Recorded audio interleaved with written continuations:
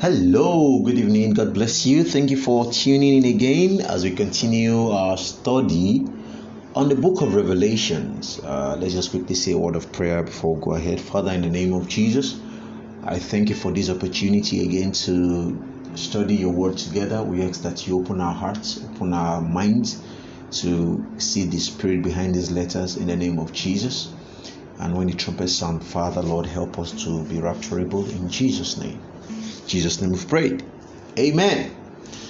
Okay, thank you. So this is part 8 of our study, and the last episode we finished from trumpet 1 to 6. So we did a 6th trumpet on the last episode. We've established actually that all these things are happening after the rapture. And also, just as a form of reminder, the architecture of the book of Revelation is such that when you talk about the seals 1 to 6, out of the 7 seals, after the 6th seal, there's going to be a pause or a break or a change of subject, and we'll talk about the 7th seal. Also, at the trumpets as well, we finished talking about the 6th trumpet in chapter 9, and we're supposed to go to the 7th trumpet. But there's a change of subject, a change of topic, and this one is about 5 chapters long. So from chapters 10 to 14, we're going to be talking. Is a whole change of topic, is a parenthesis before we go to the 7th trumpet. So this is very, very, very, very worthy of note, so that we don't get confused when we read the book of Revelation. Amen. Okay, so let's go straight. Chapter 10, verse 1. I'm reading the Contemporary English Version. I saw another powerful angel come down from heaven. This one was covered with a cloud and a rainbow. And the rainbow was on his head. His face was like the sun, and his legs were like columns of fire. Number one, there are 3 things about 4 things that this book talks about. The whole chapters 10 and 11. I hope we'll be able to do those 2 chapters today. But if not, maybe we'll just focus on chapter 10. Chapter 10 is divided into 2. Chapter 10 talks about the little book and the 7 thunders. Chapter 11 talks about the temple and the 2 witnesses, and these are very significant to our study. So let's just go ahead. But let's try and understand. Let's see who this angel is. The angel that was described in verse 1. Clouds, rainbow, sun, feet, lion. Lion talk. That's another quality word that was in verse 3. Revelations 1:7, Acts 1:9 talks about Jesus being covered with clouds. Several other verses in the Old Testament. Some schools of thought believe that this particular angel could be a representative of Christ, because Christ appeared to John and he recognized him as Christ. That's why people could say, okay, some have suggested it could be Gabriel, whose name means strength, or Archangel Michael, whose name means who is like God. So, but it's a representative, a foreshadow of Jesus. So each of those things, cloud, rainbow, sun, feet, lion, each of these descriptions have several passages in the scriptures to support whoever this is as a representative of Christ. So let's go on. Verse 2, chapter 10, verse 2. And with the right hand he held a little scroll that had been unrolled. He stood there with his right foot on the sea and his left foot on the land. Then he shouted with a loud voice that sounded like a growling lion. Thunder rolled 7 times. Okay, let's examine the 7 thunders now. This is the 7 thunders in chapter 3. Verse 3, chapter 10, verse 3. So verse 4 now. After the thunder stopped, I was about to write what it has said, but a voice from heaven shouted, "Keep it secret. don't write these things. Let me read from KJV. Those verses 3 and 4. KJV says, and verse 3, and cried with a loud voice as when a lion roareth. And when he had cried, 7 thunders uttered their voices. And when the 7 thunders had uttered their voices, I was about to write, and I heard a voice from heaven saying, seal up those things which the 7 thunders uttered, and write them not.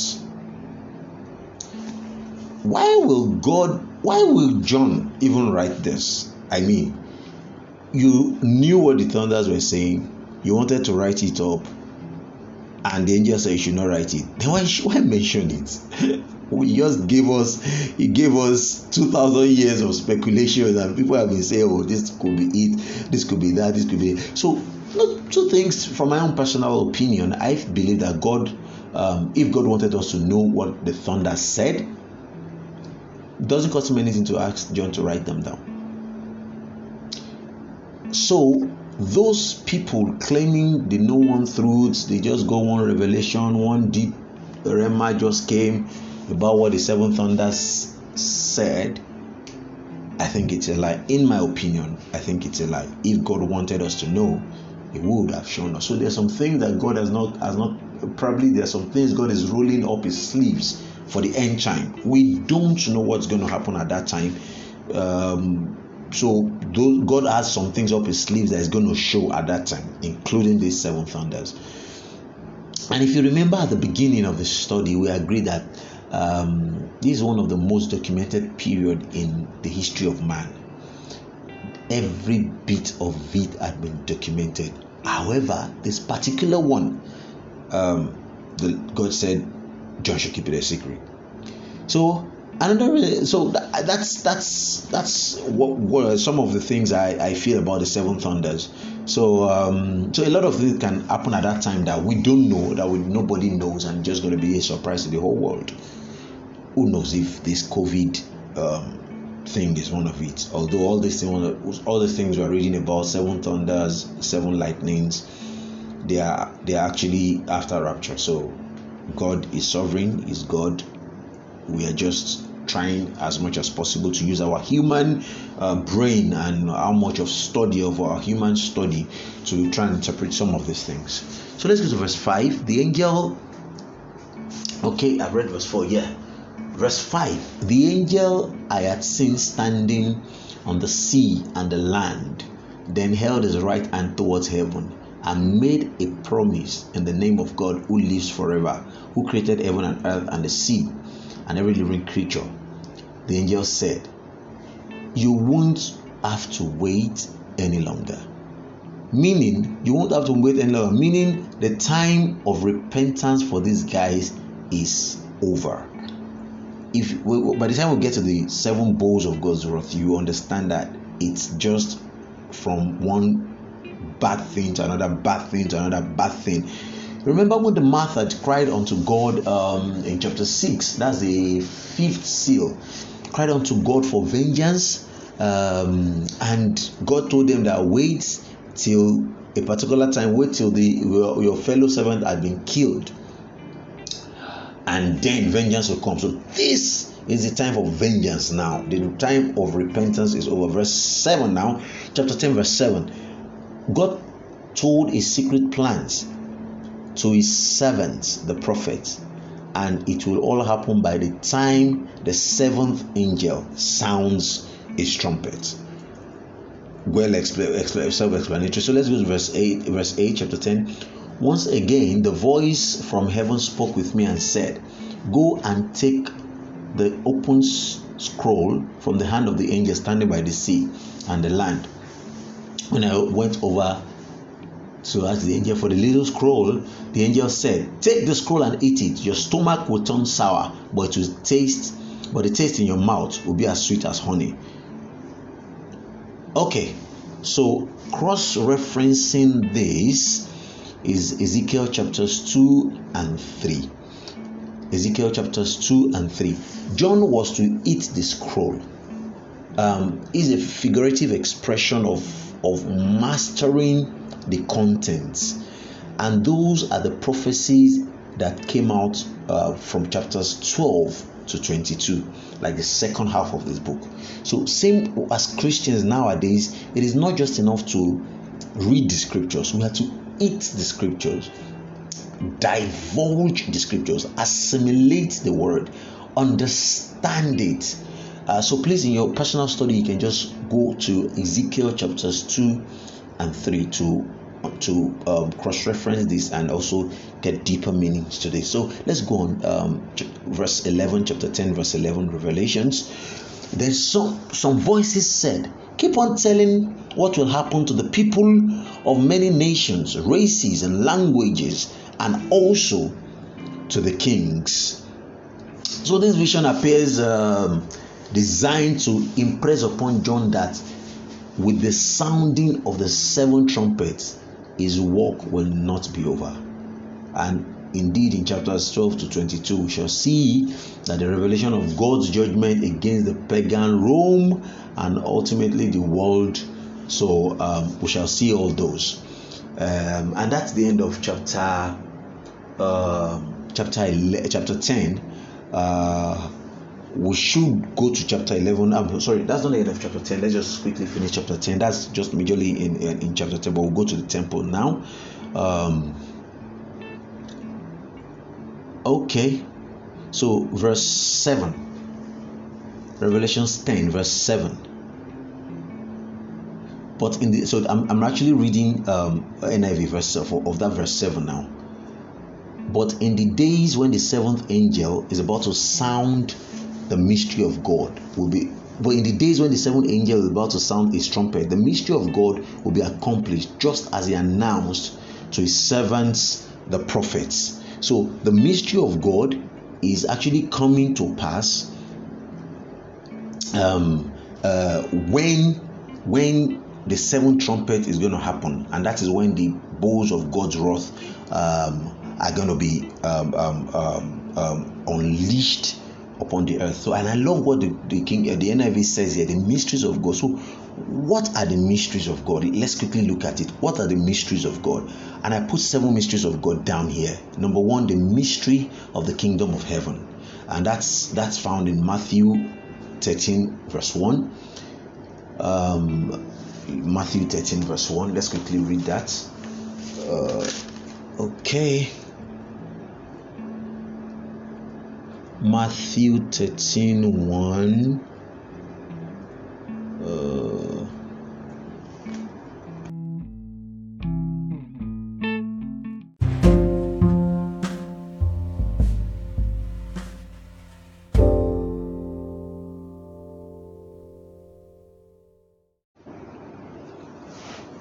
Okay, so the 7 mysteries of God. So number 1, the mystery of the kingdom of heaven, and that's Matthew 13 verse 11. Matthew 13 verse 11. And he said unto them, because it is given to you to know the mysteries of the kingdom of heaven, but to them it is not given. So let's just quickly look at the other 6. Number 2, the mysteries of the kingdom. Mark 4:11, and he said unto them, unto you it is not to know the mystery of the kingdom of God, but unto them that are without, all these things are done in parables. Verse number 3, mystery of Israel's blindness, Romans 11:25, and this is very, very, very significant to this study. So let's just quickly go to Romans 11:25 together. Romans 11:25. For I would not, brethren, that ye should be ignorant of the mystery, lest ye should be wise in your own conceit, that the blindness is in part is happened to Israel, until the fullness of the Gentiles be coming. Okay, let me dwell a bit on this one. So there is a fullness of Gentiles. There is a number. There's a number God is looking for. Once that number is complete in terms of the saved Gentiles, which means the saved non-Jews, rapture occurs and Israel's eyes will be opened. Remember, I said in the last 2 episodes, I think, that there in systematic theology, in some seminaries, Israelology is a topic on its own, and people study that. There are people that have the point of view that Israel as a physical nation has a very significant agenda in the end time calendar. So, and this is one of the scriptures that support things like that. Let me just list all the other ones. We can just check the scriptures out because of time. The mystery of rapture, that's 1 Corinthians 15:51.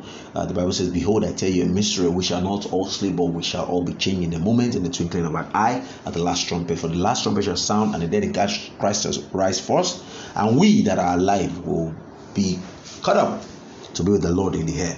Okay, number 5, the mystery of his will, Ephesians 1:9. Number 6, the mystery of Christ and the church, Ephesians 5:32. And number 7, the mystery of the gospel. You can write this down, Ephesians 3:4, Colossians 1:26-27, then Colossians 4:3. Ephesians 3:4, Colossians 1:26-27, and then Colossians 4:3. Number 8, the mystery of iniquity, 2 Thessalonians 2:7. Number 9, the mystery of God and Christ, Colossians 2:2. Number 10, the mystery of faith, that's 1 Timothy 3:9.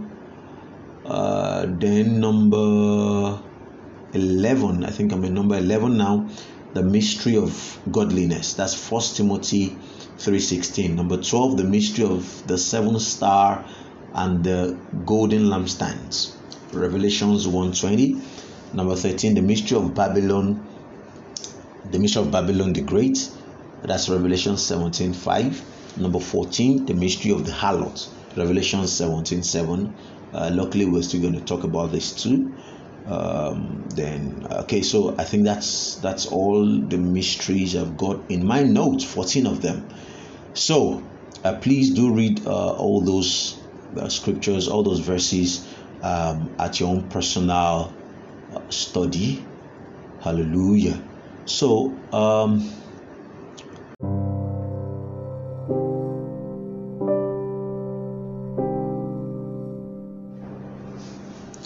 okay, so let's go to chapter 11 quickly. Let's go to chapter 11 and we'll end the episode for today.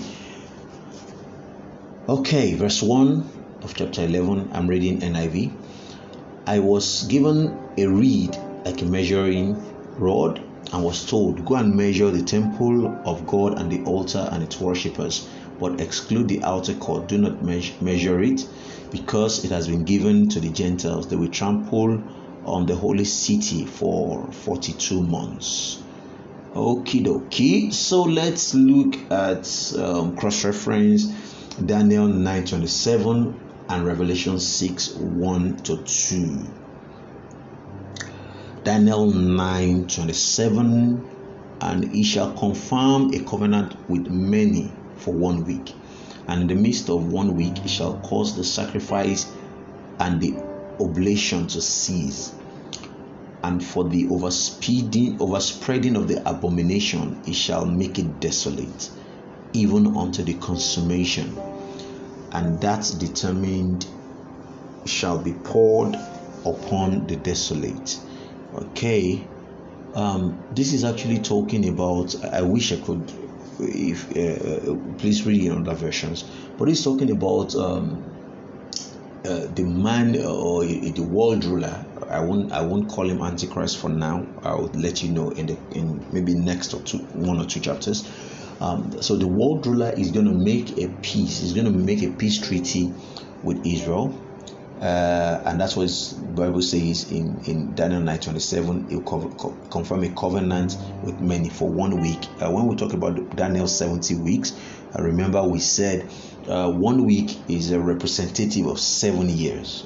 So 1 day is a representative of 1 year. So it's going to make a covenant for 7 years, and in the midst of the week, that's halfway through, it will break that covenant. It will cause the sacrifice to cease, and measuring and looking at chapter 11 now, the angel asked them to measure the temple but leave the outer court, because it has been given unto Gentiles, and they will trample upon the holy city. Now let's go to Revelation 6:1. And I saw the Lamb open one of the seals, and I heard the noise of thunder and 4 beasts saying, Come and see. And I behold a white horse. He who sat on him had a bow and a crown, and was given unto him, and he went forth conquering and to conquer. So we can see that this is a political ruler or an influential person in world politics, according to Revelation chapter 6. And also in that Daniel chapter 9 verse 27, that's what's going to happen in the final 7 years of the world, according to Daniel's 70 weeks. So this ruler will come and form an alliance with Israel to rebuild the temple, but will break the alliance halfway and will trample it. And we need to, if I can just take, because please pardon us if this goes beyond 30 minutes today, because I want us to quickly go a little bit back in history here. Jerusalem was conquered in 70 AD and the temple was destroyed. Jesus predicted that the temple would be destroyed. People were captured, but the city itself wasn't destroyed. In 130 AD, a Roman emperor gave an order that Jerusalem should be totally destroyed and plowed under. I mean, everything, houses, whatever, totally destroyed. So as we speak, the dome in Jerusalem is standing on the site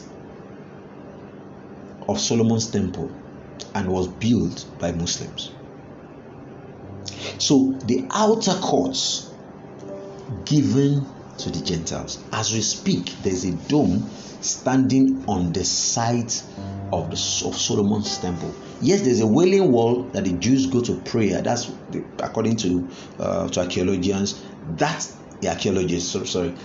is the last part of Solomon's, of the temple, that is still standing. But the outer court has been given unto Gentiles. So now a world ruler will rise and be on the side of Israel to help them rebuild the temple on the original site, reclaiming their heritage. Ladies and gentlemen, this is happening now. This is happening now.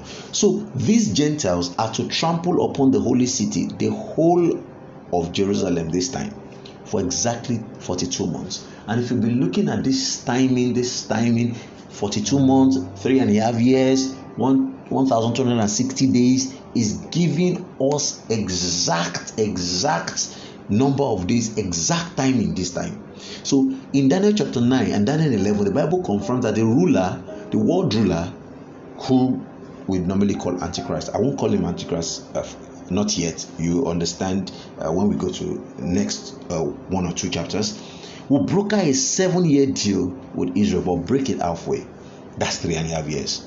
Another confirmation. So let's just keep that in the cooler and go to the next verse. That's chapter 11, Revelation chapter 11 verse 3, because it's talking about another thing. So verse 3, chapter 11 verse 3, and I will appoint my 2 witnesses. Okay, we went from temple to 2 witnesses. Let's go ahead. I will appoint my 2 witnesses, and they will prophesy for 1,260 days. The same duration, the same number of time, days or years, 1,260 days, clothed in sackcloth. They are the 2 olive trees and the 2 lampstands, and they stand before the Lord of the earth. So 1,260 days converting to years is also 3.5 years.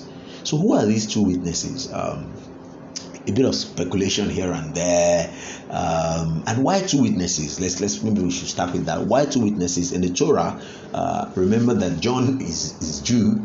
Is also the people around in the church at that time were mostly more of Jews. Yes, the Gentiles were being preached to, but there were a lot of Judaizers in those days were Gentiles, or people who are non-Jews but who believe in Yahweh, who were expecting the coming of the Messiah. Because if you look at the book of Acts chapter 2, when the Holy Spirit filled the apostles, and the Bible says they were speaking in other tongues, and everybody around the house could hear them speak in their own languages. So if they could speak in other people's languages, which means the people that are there are not just Jews, because if they're speaking Hebrew or Aramaic, that won't be a miracle. So which means a lot of people, and it was Passover, a lot of people came from all over the world to Jerusalem for Passover. So those are Judaites. They believe in Yahweh, the God of Israel. They've been reading the scrolls and the scriptures, and they know that the Messiah is coming. I said all those because so that we understand that John was speaking to people who understood the Torah, who understood the Jewish law. So in the Torah, there needs to be at least 2 witnesses for the truth of a thing to be established. And Torah is the law of Moses. So, clothed in sackcloth, or the Bible says, blessed are the poor in the spirit. That shows a sign of a ministry of repentance, in my own opinion. So, clothed in sackcloth, that's a ministry of repentance, and they possibly have been appearing, possibly at Transfiguration, at the Ascension. Now, at the Transfiguration, Peter, the Bible says, it was Moses and Elijah. But at the Ascension, let's read Acts 1:9-10. Acts 1:9-10, at the Ascension of Jesus. And when he had spoken these things, while they beheld, he was taken up, and the clouds received him out of their sight. Verse 10. And while they looked steadfastly towards heaven, behold, 2 men stood by them in white apparel.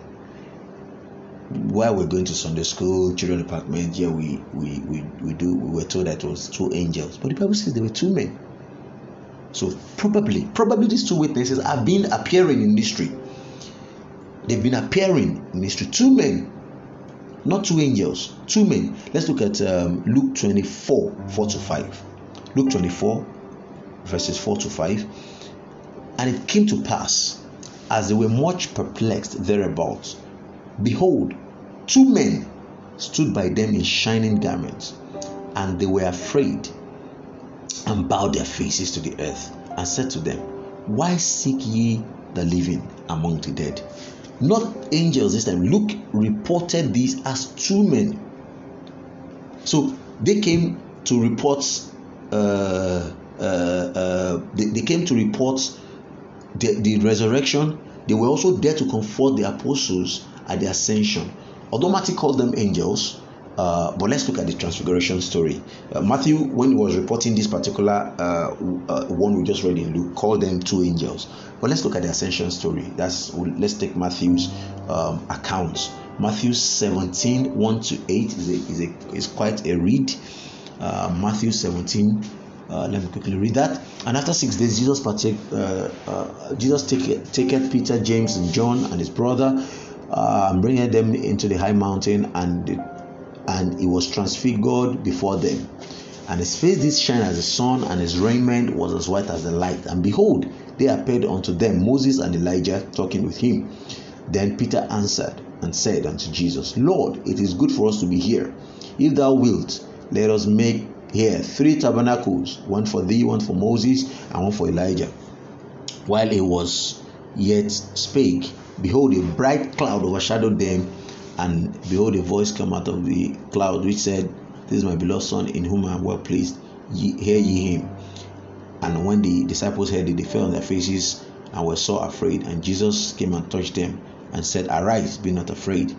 And when they had lifted up his eyes, they saw no man save Jesus alone. So I'm going to also read Mark 9, verse 2-6. After 6 days, Jesus took Peter, James, and John and led them onto the mountain, and they were alone, and they transfigured, and he transfigured before them. His clothes became as dazzling and white, whiter than anyone could bleach them. And there appeared before him Elijah and Moses, who were talking with Jesus. Peter said, Rabbi, it is good for us. So again, how did the disciples know that it was Elijah and Moses? So we've confirmed now that they mentioned Elijah and Moses. How come they were this specific? How come? Why didn't they say Isaiah and maybe David? Why Elijah and Moses? Now let's look at this. The Jews are expecting 3 people. All through the Old Testament, all through the New Testament, even the Jews right now are expecting 3 people. They're expecting the Messiah, Malachi 3:1-6. They're expecting Elijah, that's Malachi 4, verse 5 and 6. And they're expecting Moses, Deuteronomy 18:15-19. Please read those. The Jews are expecting these 3 people. So, okay, maybe we should, because this is going to get above 30 minutes. Please bear with me. Let's just quickly look at that. Let's read them. Let's read them so that we can. Okay, Malachi 3:1-1. Okay, let me read Malachi 3. Behold, I will send my messenger, and shall prepare the way before me. The Lord whom ye seek shall suddenly come to his temple, even the messenger of the covenant whom ye delight. And behold, he shall come, saith the Lord of hosts. But who may abide on the day of the Lord's coming, and who shall stand when he appeareth? For he is like a refiner's fire, and like fuller's soap. And he shall sit at a refiner's purifier's silver, and he purify his sons. And he shall purify the sons of Levi, and polish them as gold and silver. They that may offer unto the Lord an offering, that they may offer unto the Lord an offering in righteousness. Then shall the offspring of Judah and Jerusalem be pleasant unto the Lord, as in the days of old and in the former years. And I will come near to you to judgment, and I will be a swift witness against the sorcerers, against the adulterers, against the false swearers, against those that oppress the alien in his wages, and the widow and the fatherless, and that turn aside the stranger from his rights, and fear me not, saith the Lord of hosts, for I am the Lord, I change it not. Therefore, ye sons of Jacob are not consumed. So that is